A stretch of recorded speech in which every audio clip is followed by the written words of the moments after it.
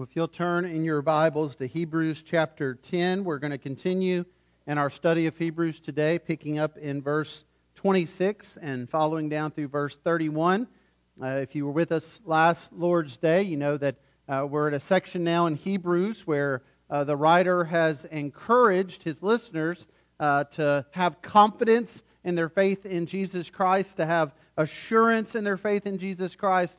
Jesus is the great high priest who gives us access to the Father. And so, as we just sang, until that day of Christ's return or when Jesus takes us home, we can have that assurance, that confidence because of what Jesus has done. And so, the writer's been reminding the Hebrews of this, and now he'll turn for a moment to give a warning. There's been a number of warnings that we've looked at in the Scripture in the book of Hebrews so far, and we'll look at another one today as we walk through these verses together. So if you're able to, if you would stand out of reverence for God's Word as I read it for us this morning. And this is the warning that God gives to us. He says this: "For if we go on sinning deliberately, after receiving the knowledge of the truth, there no longer remains a sacrifice for sins, but a fearful expectation of judgment, and a fury of fire that will consume the adversaries. Anyone who has set aside the law of Moses dies without mercy on the evidence of 2 or 3 witnesses. How much worse punishment do you think will be deserved by the one who has spurned the Son of God and has profaned the blood of the covenant by which he was sanctified and has outraged the Spirit of grace? For we know him who said, 'Vengeance is mine, I will repay.' And again, the Lord will judge his people. It is a fearful thing to fall into the hands of the living God." If you would pray with me. Father, I pray that you would help us to heed this warning today, that we would cling to the gospel of Jesus Christ. Lord, just as we were encouraged through the previous passage, that we would draw near to Jesus as the day of His return is drawing near to us. We are one day closer to that day, this Lord's Day. So, Father, help us to cling to the gospel and help us to be sober-minded as we consider this warning today. We ask this in Jesus' name. Amen. You may be seated. Well, you've probably seen the same news reports that I have in recent weeks. Many are saying that this may be one of the worst flu seasons that we've faced in some time, and some of you have already dealt with that. There's been a lot of sickness going around, a lot of flu going around. We've not had the flu in the Carwile house yet, but we have had various colds and different things. And so, like many of you, I've been going back and forth to the pharmacy, getting different prescriptions. And I don't know if you've noticed, but it seems like in recent years, when you go to get a prescription, that there's more and more paperwork with that prescription. And most of us probably just set that to the side. But if you sit down and read through it, for the most part, it's filled with warnings. It's filled with cautions. It's basically telling you all the side effects that can come from this medicine that you've been prescribed. And if you actually sit down and read through those lists, it's a bit daunting to consider all the things that could happen as you're taking this medicine for something else. And so, for example, I've had a bit of congestion, so I went to get some medicine for congestion, and I thought, well, I wonder what the warning is. And so I'll read to you in part this medicine that I got for congestion. Here are some of the warnings that came with it. May cause nausea, stomach pain, constipation, insomnia, headache, dizziness, anxiety, dry mouth, skin rash, drowsiness, problems with memory or concentration, restlessness, and ringing in your ears. I would rather be congested than any of the things on that list. But most of us, even in light of these warnings, we still take the medicines anyways. Why?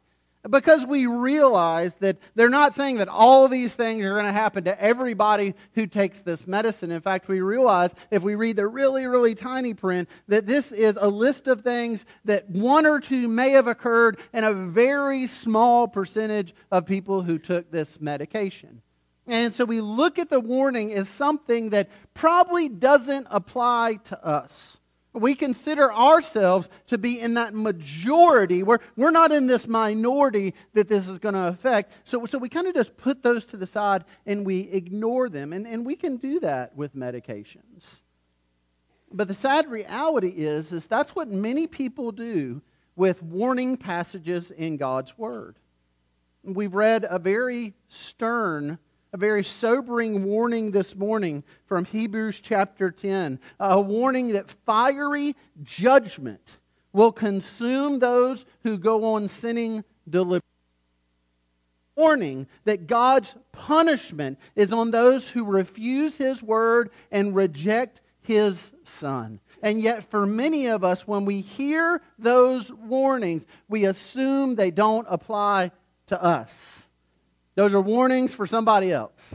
Those are warnings for really bad people.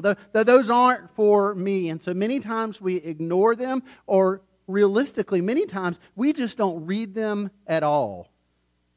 When you think about God's judgment and hell, these are not very popular subjects in our Christian culture today. In fact, you'll find many pulpits where pastors won't preach about hell and they won't preach about judgment. I saw a news story a few years ago on a CBS morning show, and they were interviewing a very prominent pastor. He pastors still one of the largest churches in our nation, and the interviewer was asking him about this very subject, because this individual is known for not talking about negative things, not talking about God's judgment, not talking about hell. And so the interviewer said, "Do you ever preach about hell and about God's judgment?" And he said, "Oh no, absolutely not." And when asked why, this pastor said, "Well, I think people feel guilty enough. I don't want to make them feel bad. I want to make them feel better." And that sentiment is in many pulpits in our nation today.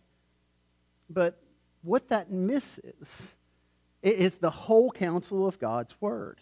Well, what that misses is there are warnings that God has given to His people, not just for a select minority of people. No, these warnings are for all of us to consider and to heed, and we need these warnings.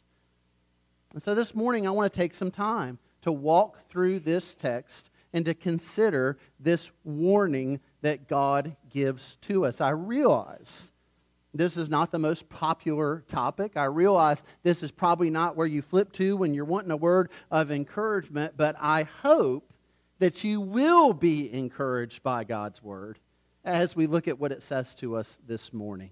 And so we're going to look at this warning that's given here in three parts, beginning with the first point there I've put in your outline. The first part of this warning is this: do not rebel against the Word of God. Do not rebel against the Word of God. Notice again there in verse 26, the writer says, if we go on sinning deliberately. Now, the question then comes to mind, well, what does it mean to sin deliberately? I mean, isn't all sin deliberate sin, volitional sin? We choose to sin. And there's a distinction that's made by the writer of Hebrews that shows us that there are times when we sin deliberately, intentionally, and then there's times we sin unintentionally. For example, you may recall back in Hebrews chapter 5, verse 2, the writer there addresses sin that's a result of ignorance, of not realizing what God's commandments are, and sinning in ignorance. He also mentions being led astray. And so there's a contrast between Hebrews 5 and Hebrews 10. In one sense, sin can be sin that happens to us when we aren't being considerate of God's Word, aren't aware of God's Word. We sin unintentionally. And at the same time, there can be sin that's rather intentional and rebellious. Sin that comes when we know what God's Word says and we choose to disobey it. And this distinction in sin isn't limited to Hebrews. We see this throughout the counsel of God's Word. For example, when we look to the Old Testament, we see this very clearly in Numbers chapter 15. Now, Numbers chapter 15 gives us an incident where Moses is speaking to the people on behalf of God, and he's pointing out the difference between unintentional sins and intentional sins. Now, he says both of them are sin. So there's no off the hook here. There's no, well, they didn't know. Both of these are sins, and both of them have consequences. But the consequence is very different. And so, for example, in Numbers 15, he talks about people who sin unintentionally. He warns the people, there may be a time when you go into the land, there may be a time when you forget the commandments of God, or there are people among us who don't know the commandments of God, and they violate those commandments. They sin unintentionally. And then he gives them the consequence for that sin. He says when this unintentional sin happens, they need to make a sacrifice. Now notice, Moses says here, even if they don't know what they're doing is the wrong thing, it's still the wrong thing. It's still sin. And there's still a consequence of that sin. Now this is helpful for us today. Because there's many who will ask the question at times, well, what do we do about people who've never heard the gospel? What about people who've never heard a sermon like we're hearing this morning? What do people who live in places where they've never heard about Jesus? I mean, well, what's going to happen with them? And we see from that passage and many others that they're still accountable for their sin. In Numbers 15, Moses says the people are still accountable for their sin, but the consequence of that sin is they need to make a sacrifice. But then he turns his attention to those who sin intentionally. He calls this a high-handed sin. The sense here is they are literally shaking their fist at God in rebellion. These are people who know what God's Word says, and they choose to rebel against it. And notice the severity of the consequence that comes from this sin. Numbers 15, beginning in verse 30. But the person who does anything with a high hand, whether he is a native or a sojourner, reviles the Lord. And that person shall be cut off from among his people, because he has despised the word of the Lord and has broken his commandment. That person shall be utterly cut off. His iniquity shall be on him. Do you see a difference there? That this one who sins unintentionally, they need to go make a sacrifice. This one who rebels against God, they are to be removed from the people of God and cut off from them. Why? Because of the severity of their sin. They have been deliberate in their sin. And so as we come back to Hebrews, that helps us to understand more what the writer's pointing out here. He is directing his argument to someone who goes on sinning deliberately after receiving the knowledge of the truth. And so I don't think that this verse is talking about believers who are just struggling with sin in their life. No, I think this is talking about those who perhaps have said they're believers, but now they have completely rebelled against God's Word, and they have turned from the Word of God. They were exposed to it, but they chose not to repent in light of it. And so how do we know if the sin that we are dealing with today, in my life and in your life, how do we know whether that's deliberate and intentional or unintentional? And I think it has everything to do with how we respond when our sin is exposed by the Word of God. I'll give you an example of that. I've shared a number of times about opportunities I've had to go on mission trips around the world, and one place very close to my heart is West Africa. I've had the chance to go there to Niger a number of times. I have a very good friend. He and his family minister there, and I remember on one of my first trips to West Africa, I met one of the first believers in this village. And so the place where the missionary and his family were was a city, a village where there had been no gospel witness ever. And so he and his family moved there. They began to share the gospel. And over time, people started coming to faith in this place where no one had ever heard the gospel before. It was an Islamic area. And so one of the men who came to faith in Christ was named Buba. Now, Buba came from a very important family in Niger. Niger, if you look it up today on the internet, you'll find that it's one of the most just impoverished, diseased nations on the planet. It is poor. It is a desolate land. It is a hard place to live, but that's not how it's always been. And so generations ago, this was a flourishing land, and there were kings that ruled over these kingdoms. And this man, Buba, who came to faith in Christ, his family was one of those families that ruled this area. So he was a very important person in his village, and he came to faith in Jesus.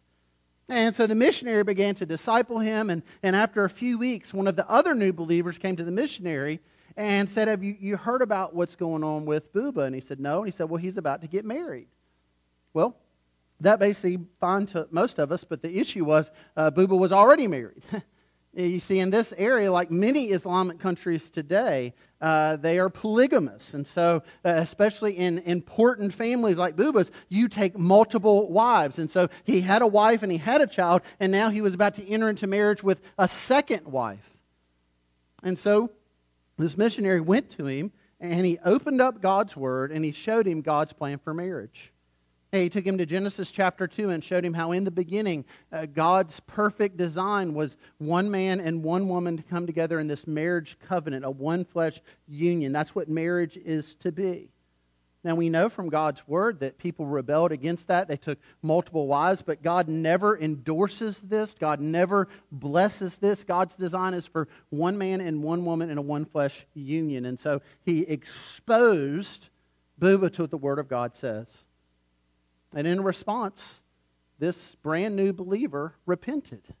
He immediately broke off that second engagement. Now, this cost him literally everything. He was already becoming an outcast because of his faith in Christ, but this truly made him an outcast among his family, this woman's family, and really everybody in his village. That they just cut him off entirely because it was great shame that he brought on all of them by breaking off this engagement. But what he did was obeyed the Word of God. Friends, that is how our response today is to be to sin. There are times when we sin unintentionally.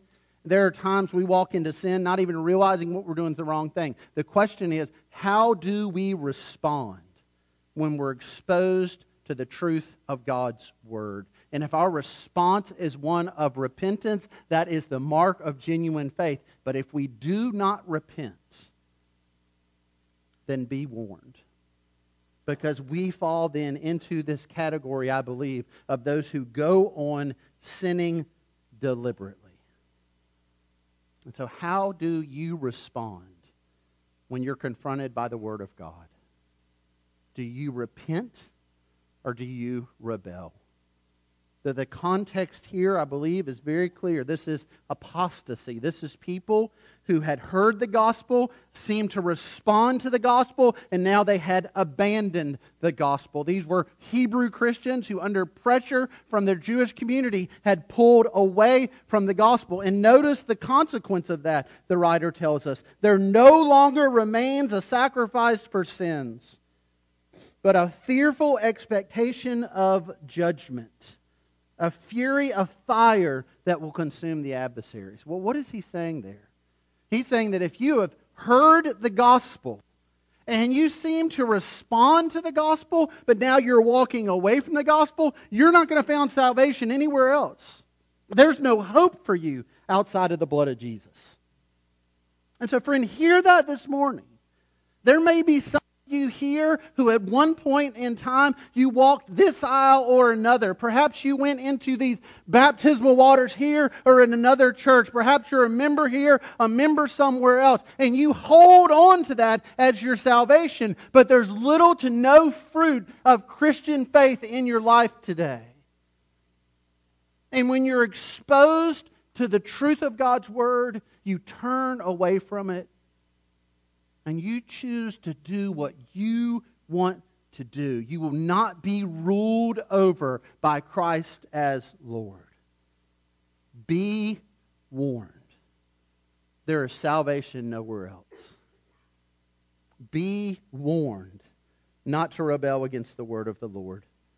The second part of this warning, point 2, we're warned, do not reject the gospel of Jesus Christ. Do not reject the gospel of Jesus Christ. He continues in verse 28 to say, anyone who has set aside the law of Moses dies without mercy on the evidence of 2 or 3 witnesses. Now, our immediate questions would be, well, what's he talking about here? Well, remember, the writer is talking to Hebrew Christians. They're well-versed in the Old Testament, well-versed in the books of the law, and they would know, as he's speaking to them about this, that this is likely a reference to Deuteronomy 17. And Deuteronomy 17, this passage tells what happens to those who violate the covenant that God made with His people by turning away from God and worshiping other gods. This is a violation of the commandments that God gave. They were to worship Him and Him alone. And yet what we see during the Exodus is many people turn from worshiping the one true God and they worship false gods. And so in Deuteronomy 17, we read about the severe consequence for God's people who turned and worshiped false gods. The consequence was they were taken before the city gate, and by the evidence of 2 or 3 witnesses, they were put to death. And so the writer of Hebrews basically says this: now remember what we read in the Old Testament. Remember those who rebelled against the law of Moses on the evidence of 2 or 3 witnesses. They were put to death. Well, why is he bringing this up? Well, we see as we continue, he says, how much worse the punishment. He's saying if their consequence for hearing God's word and choosing not to obey it was death, how much worse will your consequence be when the Son of God has been revealed to you, His death, His atonement has been made available for you, and yet you have turned away and you have rejected the gospel? How much worse will your punishment be? And then he outlines for them what it looks like to reject the Son of God. He said, first, these are people who trample underfoot the Son of God. In my travels, and you may have experienced this as well, you learn different customs in different places, and there's a number of places in the world where it's not good to show someone the bottom of your foot. You have to be careful how you sit. You don't want to sit where the underside of your foot is pointing towards someone, because this is an offense. Because in many cultures, you basically say to them something negative by showing them the underside of your foot. This has ancient foundations. And ancient civilizations, they believed to show someone the bottom of your foot was basically to say, I rule over you. You're underneath me. You're beneath me. I can step on you. I am above you. And so what is the person saying who tramples underfoot the Son of God? What is the person saying who hears the gospel and the goodness of it and puts it under their foot? They are saying that they are above it. They are saying that they don't need it. They are saying that they don't want it. And this is what the person who rejects the gospel of Jesus does. Not just that. Second, he says they profane the blood of the covenant. To profane something is to refer to it as common and useless. And so we've looked quite a bit at the tabernacle and how there were so many instructions God gave for the tabernacle. And one thing that's very clear about the tabernacle is those objects that were in it were far from common. They were set apart for God's use. They were set apart for worship. They were set apart for this sacrificial structure. And so they were to be revered. They represented holiness. They weren't just common things. And so, for example, you see with the Ark of the Covenant, God gives specific instructions that you couldn't even touch it. If you touched it, you would die. Why? Because it represented the very holiness of God. And so there were loops on either side and poles that would go through those loops, and they had to pick it up in a very specific way because God was teaching His people something about holiness and sinfulness. He was saying that this is not common. This is set apart. This is special. If the ark was special, how much more special is the blood of Jesus Christ that was shed for our sin? And yet, what does the person who rejects Jesus do? They look to the blood of Jesus as useless, as common. And they reject it. They profane it. Third, he says that they outrage the Spirit of grace. I believe this is a reference to the Holy Spirit, the Spirit that brings conviction, the Spirit that draws us to repentance and faith in Jesus Christ. And what he's saying here is that the person who rejects the gospel, that they reject the work of the Holy Spirit. They profane the work of the Holy Spirit. That they don't want to listen to the work of the Spirit. Why? Because they desire their sin more than they desire Jesus. Friends, we see pictures of this all around us. We see people all the time who will come into church and come rather enthusiastically, rather excitedly. They'll make professions of faith. They'll get baptized here. They'll join the church here. They'll perhaps get into a Sunday school class, get in an area of ministry, of service, and they seem so excited about the Lord. But then time goes on and their desire for the things of the world are greater than their desire for the things of Christ. It, at times, very clearly, is a relationship. That they want to pursue a relationship that is not pleasing to the Lord, and so they set aside their faith and the excitement about their faith, and they pursue wholeheartedly this immoral relationship. For others, it's a lifestyle. It's choices they make that take them farther and farther and farther away from the Word of God and the people of God. It usually does not come when a person just intellectually decides, well, I don't know that I believe in the gospel anymore. No, it's when they pursue their sin and they get so deep in their sin that then as they pursue that sin and they don't repent of their sin, then they get to that point where they just reject the gospel of Jesus Christ. And I believe the Scripture gives us a category for these people. We see it in 1 John 2:19. They went out from us because they were never of us.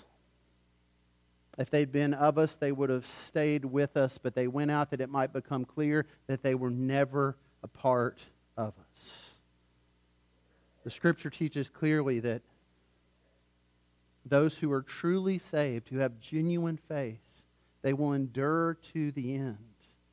They will persevere in their faith.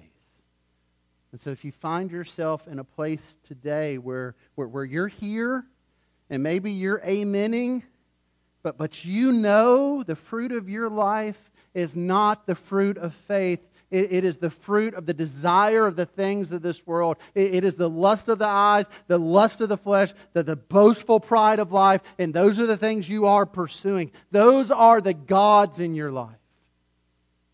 Friend, if that is you, then heed this warning. Do not reject the gospel of Jesus Christ. But so often what we find is people, that they rebel against the Word of God, they reject the gospel of Jesus Christ, but because they don't fear the reality of God's judgment. And that brings us to our third point, the third warning we're given. We are to fear the reality of God's judgment. Notice verse 30 and 31. For we know Him who said, vengeance is mine, I will repay. And again, the Lord will judge His people. It is a fearful thing. A fearful thing to fall into the hands of the living God. The writer here is quoting from Deuteronomy towards the end where Moses is speaking to the people. If you know the story of God's people, you know that Moses was called to lead the people out of Egypt into the Promised Land. And along the way, Moses does not obey God, and many of the people don't obey God. And that's why the writer of Hebrews reminds us that many of the people died in the wilderness. And Moses himself, their leader, he was not allowed to go into the land of promise. And so there's this point in Deuteronomy where Moses is speaking to the people knowing he's not going to go into the land of promise. Joshua is going to have to lead them into the land. But Moses teaches them what's called the Song of Moses. And basically, he's catechizing them. He's teaching them. He's saying, I want you to sing these words to one another so you don't forget these things. And he's thinking about God and His goodness, and trust Him and hold fast to Him and believe in Him and don't abandon Him. Don't fall along the way like so many have in our journey. Just hold fast. Very much what the writer of Hebrews is saying here in his letter. Moses is saying to the people in Deuteronomy. But along the way there in Deuteronomy 32, he gives them a warning in regards to those who won't hold fast, who won't stand firm in the Word of God, who will turn from what God's Word says. And he says to them, you need to remember who God is. You need to remember the justice of God and the wrath of God. You need to remember the God who said, vengeance is mine, I will repay, and the Lord will judge His people. You need to remember, just as we need to remember today, friends. Well, we need to remember what the gospel teaches us.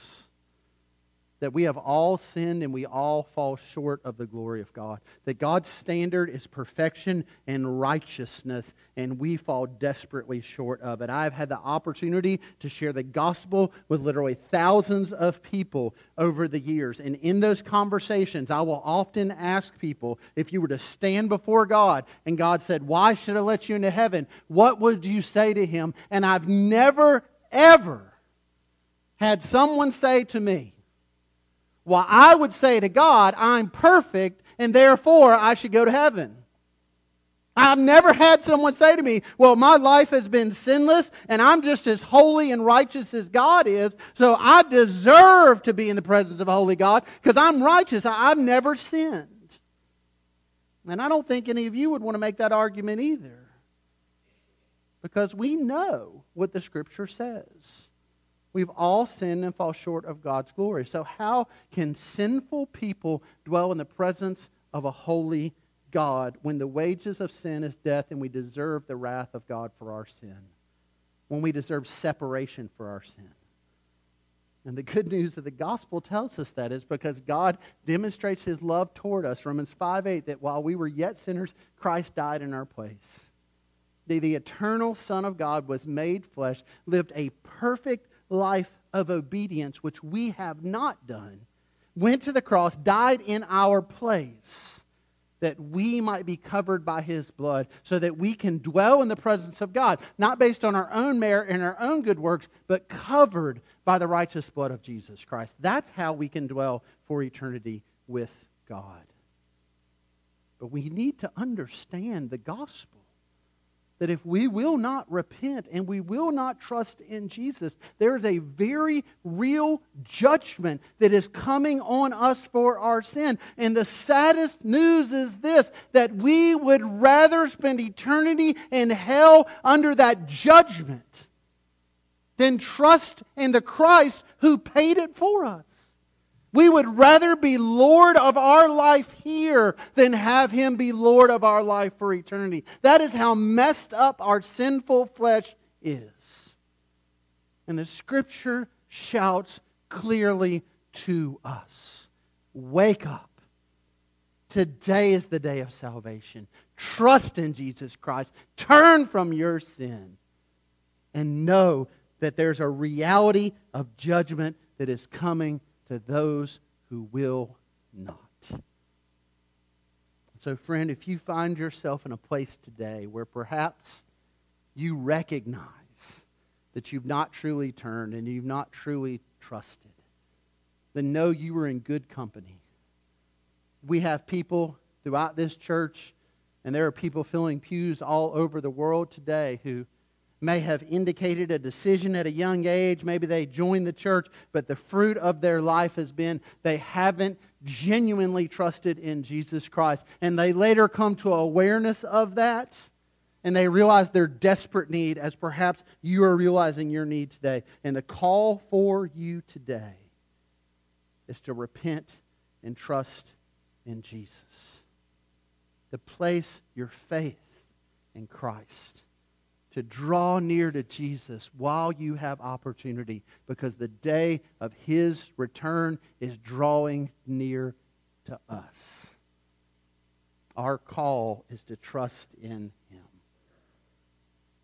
I've shared before the testimony of Joseph Hart, and I'll share it again this morning because I think it's very fitting with our text, and we're about to sing a hymn that he wrote. Joseph Hart was born in 1712. He grew up in a home that taught the gospel. He heard the gospel in church at a very young age. He seemed to respond to that gospel like many of you did at a young age, but over time it became apparent that he wasn't genuinely converted, because as he got older, his desire for the things of the world was much greater than his desire for Christ. And so he wholeheartedly pursued the immorality that the world would offer him.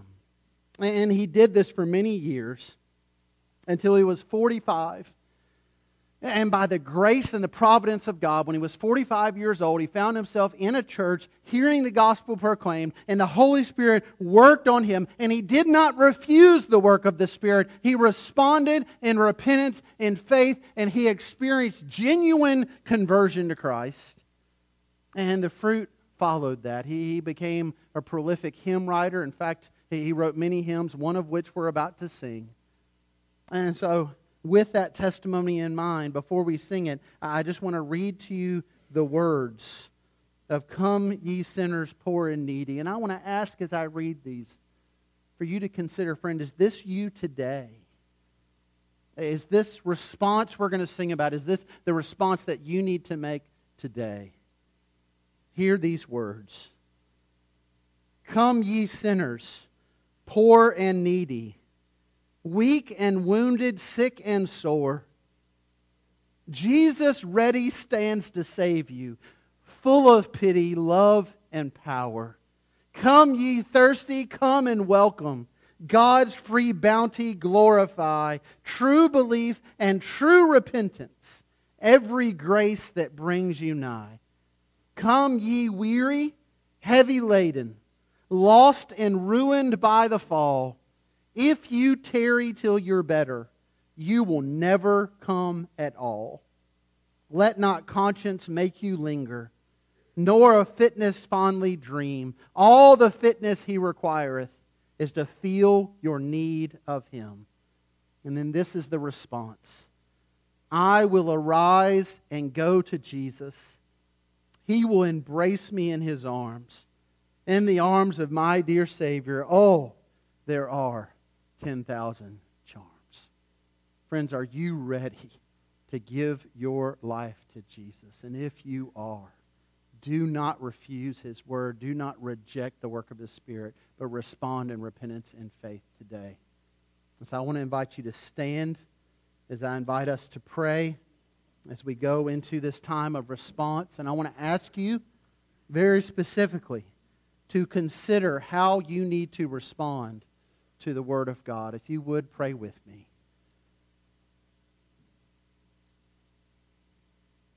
Father, I do ask that in this time that you would help each of us to respond to your Word and to heed the warning that we're given.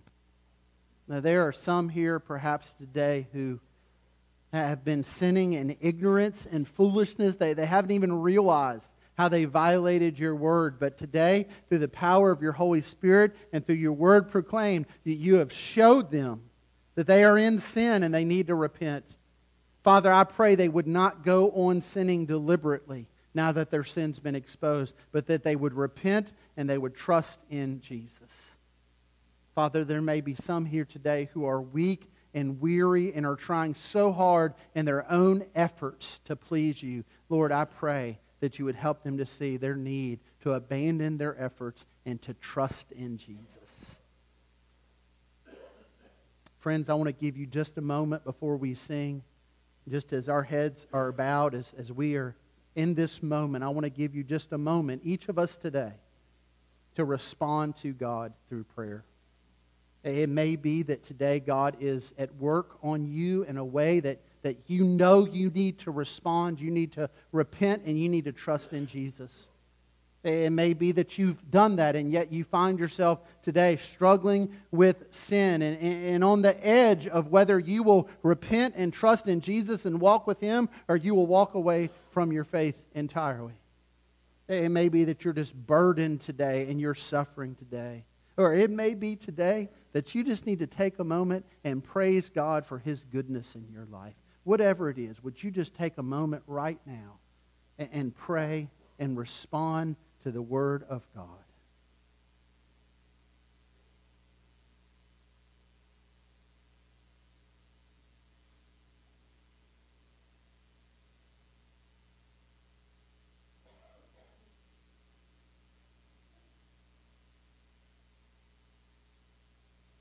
Father, in your grace, you have given us this moment and you have given us your Word. Help us not to foolishly turn from it, but by faith to trust in it. We ask this in Jesus' name. Amen.